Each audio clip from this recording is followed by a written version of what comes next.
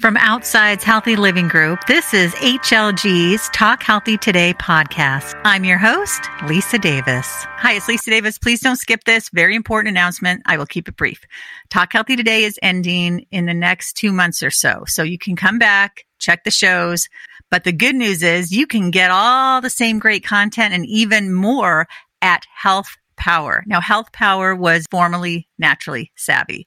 Now it is called Health Power. And there are over 1,000 episodes. So please go now or go when it's convenient. But don't forget, go where you get your podcasts, go find Health Power and hit subscribe. I really hope you'll come with me. I love this audience. I've heard from so many of you. I love what I've been doing here. And I'm going to just continue all this great work over at Health Power. Also, if you want more information, go to lisadavismph.com. Okay, thanks so much. Can't wait to see you over at Health Power. Let's talk about finding your why. What does that mean? Well, a lot of us want to make healthy lifestyle changes, and a lot of us start to make healthy lifestyle changes. And then many of us fall off the healthy lifestyle wagon because we don't have a really deep, significant reason. One of the reasons I brought this up as well is because there's a chapter on this.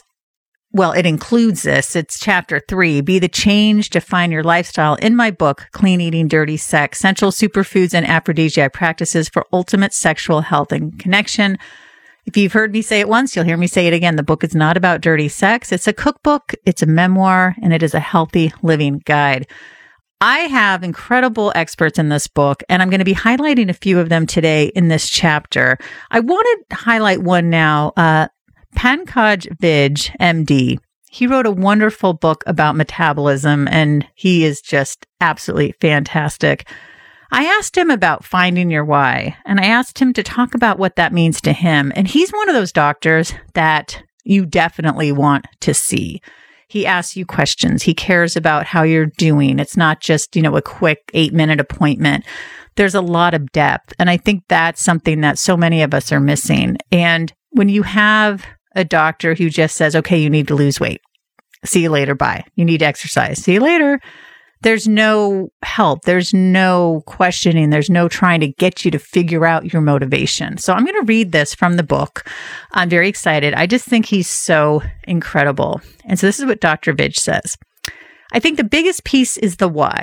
You start with the why because once you have a strong why for whatever it is that you are trying to do, the where, who, how, and when would fall into place. You have to peel the onion a few times and really ask why 5 or 6 times. Why do I want this? Why do I really want this? Why am I really doing this? Let's get to the bottom of the real motivation. The real thing that motivates me is my lifetime dream of climbing Mount Everest or my dream of being able to play tennis with my grandson and beat him in one game. To me, those are bigger goals than just looking good in a dress.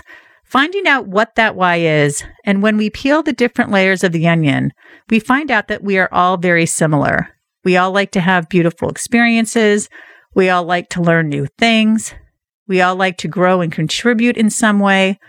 Those are our highest needs, and those cannot be fulfilled if we do not have good energy flow and we are tired and foggy-headed all of the time. I thought that was so beautiful when he gave that to me, when I asked him to contribute to the book and I asked him about finding your why.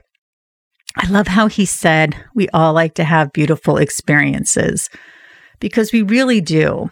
I'm going to share a little bit about how I found my why finally when it came to sticking with my physical therapy exercises. Now, this might sound boring, but I'm sure you've been there before. You have an injury, or I don't even have an injury. I just have kneecaps that don't track correctly. And so every time I bend my knee, it scrapes against the femur, and it's really a pain, literally and physically. And so I've gone to PT before, and I'll do the exercises for a month or so, and then my life just kind of goes on and I forget about them. Well, recently I was diagnosed with arthritis in both knees, and I watched my mom suffer horrendously my entire childhood from bad knees. She had some botched knee surgeries in the early 70s. She had to bring ice everywhere she went. And as a child, I hate to admit this, but I was more embarrassed because my mom also had broken her coccyx. So she had this butt seat. My brother and I used to call it this butt seat. So she'd have to bring her butt seat, and then she'd have to bring her ice. And then eventually later on, she got food sensitivity, so she'd have to bring her own food. It was just like this whole caravan would have to go whenever we went out to eat. And don't even get me started on the fact that they would bring the game Boggle. I don't even know if you remember the game Boggle, but that really loud shake, shake, shake, shake, shake game with the letter. Oh, anyway, yeah, my childhood was no picnic. Anyway, it was this, what was finding for me my why was this final realization that if I don't want to end up like my mother, if I have to carry ice everywhere I go, I already have her food sensitivities and I've got her bad knees, but I'm lucky because I live in a time of keto and paleo and more options. And when she was alive, she died 24 years ago, 95.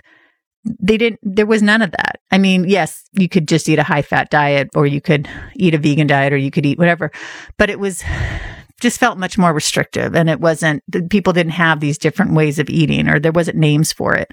So I feel like I'm ahead of the game there. I have a much better control over my food issues. And I finally decided that I needed to get a hold of my knee issues. So it's been about 7 weeks and I have done my exercises. I do them every other day. That's what's required. I do the stretching on the foam roll every day, even though it hurts. And it's incredible, but in only 7 weeks, I can walk my dogs now without knee pain. I might get a little sore, but there's no actual pain. And I am not going to stop. I will be 95 and I will be doing these dang knee exercises because I want to keep feeling good. So for me, the motivation, the finding my why, it might be easier in terms of having an example of someone I love that suffered. And I remember as a kid, my mom doing her knee exercises. She had the ankles and she would do them. I don't know how religiously she did them or if she eventually gave up, but I know that her knees eventually gave up. And that was really hard to watch. Some other things I want to talk about in this chapter is looking at your lifestyle. And some of the people I talk to about this are people you've heard on the show, the wonderful Dr. Lori Shemek. She talks about adopting new habits. And I thought this was so interesting because you always hear that it takes 21 days to form a new habit. And Lori said, this is in the book, quote, new research shows it takes 60 days. In the Habit study published in 2009, the average length of time was 60 days. The range was 18 days to 254 days, depending upon the behavior. So Dr. Shemek encourages people to take small, consistent steps and just keep on going. And that's what I've been doing. Now, I'm not good at math, but I think I have been doing this 66 days. And it feels like a habit at this point. It really does. And so wait a second, 17. Okay, so maybe it's been like 49 days, but I'm getting there and I'm going to get there. I'm going to keep on going. Another wonderful person in this chapter is Beth Frades, MD, lifestyle medicine specialist, health and wellness coach, and founder of Wellness Synergy LLC. Now, she developed this great goal setting method because goals are super important as well. And she calls it MOS, motivators, obstacles, strategies, and strengths.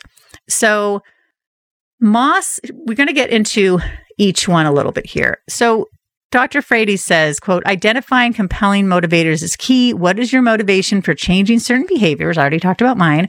Why do you want to be like this? Why do you want to be like this in 1, 5, 10 or more years? Why I always want my knees to be healthy. It is essential to identify a compelling motivator that speaks to you when you are trying to adopt a healthy new behavior. So there, I talked about my motivation. What's yours? You really need to look inside. Now, obstacles. We all have obstacles. So Dr. Frades says, next, think about what will get in your way. Now, what usually gets in my way is my daughter saying, Mom, when are you going to be with me? Mom, I thought we were supposed to do this. Mom. So I'm sure a lot of you can relate to this. And I've had to say to my daughter, I know you want to be with me. You can hang out with me while I do my exercises. I usually like to watch a show while I do my exercises. Why don't we watch something we both like or put on some music? But you don't want to be deterred. You need to make time and you need to make it your time and you need to get it done. Whatever it is, whatever change you're trying to do is very important. What will stop you from fulfilling that vision or from meeting your goals?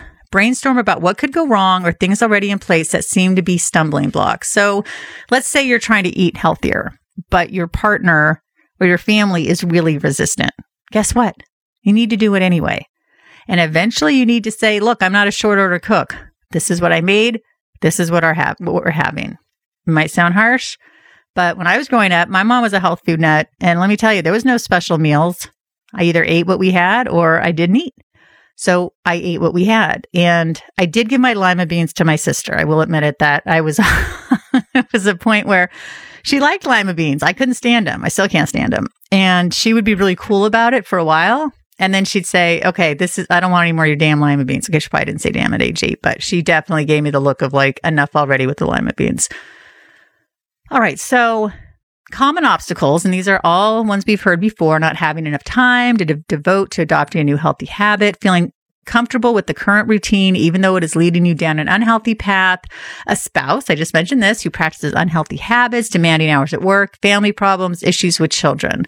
She says all of these obstacles are challenging, but they are not impossible to surpass. Okay.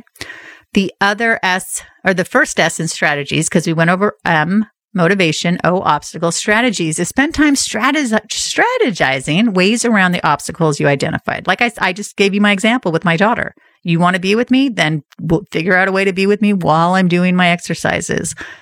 The more solutions you think of, the more likely you'll find a viable one. Now, finding solutions will increase your confidence that you can meet your goals and succeed in living your vision. Sometimes brainstorming with a friend can help you to be inventive and creative. Now, your strengths. We all have strengths. So you want to uncover your strengths, gifts, and talents that'll empower you to tackle the obstacles and persevere through the process. Now, if you can't think of any strengths on your own, ask someone close to you. You know, we all have strengths. And I think if you don't feel like you have any strengths, you've got a self-esteem issue. And that's something that you should definitely look into: self-love, self-compassion, because we all have things that are our strengths.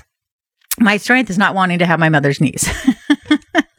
No, I have other strengths as well. So speaking about your own strengths is not always comfortable for us. However, it is important to acknowledge your gifts and talents so that you can set yourself up for success in the long run. Everyone is unique and everyone has strengths. So to be our best, we need to use our strengths as often as possible. Now, I don't want to give away everything in this chapter because I really do hope you'll get the book, Clean Eating, Dirty Sex. Again, it's not about dirty sex. And there's so many incredible experts in here like this that share such good advice. So I'm just going to share one more, and it is Dr. Denise. And Dr. Denise is fantastic. I love that she says this. Mindset is everything. It is important to think of everything in terms of lifestyle, health, and well-being. Our thoughts, words, and actions are powerful, and we influence our ability to make long-lasting change and to thrive from a mind-body perspective. Now, Dr. Denise, she goes by Dr. Denise, but her full name is Denise McDermott, MD. She's a board-certified adult and child psychiatrist specializing in integrative approaches to mental health. I love that. She's incredible. She has her own show, Dr. Denise. You should definitely check out her podcast. So she talks about things that you can do. This is stuff she talks about with her patients for creating their integrative well-being plan. Write it down and be specific. Keep it simple. Involve loved ones. Be kind to yourself. Stay in a space of gratitude. Practice mindfulness, and don't forget to laugh. You might notice I laugh a lot, which might seem odd because there's nobody else here and I'm still laughing. So I guess I find myself amusing. But laughter really is so incredibly important. So I've talked a bit about motivation, about finding your why, and I really hope that this will help. This is going to be a short podcast today.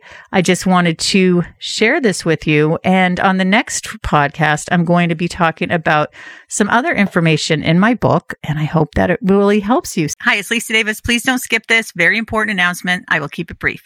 Talk Healthy Today is ending in the next 2 months or so. So you can come back, check the shows. But the good news is you can get all the same great content and even more at Health Power. Now, Health Power was formerly Naturally Savvy. Now it is called Health Power. And there are over 1,000 episodes. So please go now or go when it's convenient. But don't forget, go where you get your podcasts, go find Health Power and hit subscribe. I really hope you'll come with me. I love this audience. I've heard from so many of you. I love what I've been doing here. And I'm going to just continue all this great work over at Health Power. Also, if you want more information, go to lisadavismph.com. Okay, thanks so much. Can't wait to see you over at Health Power.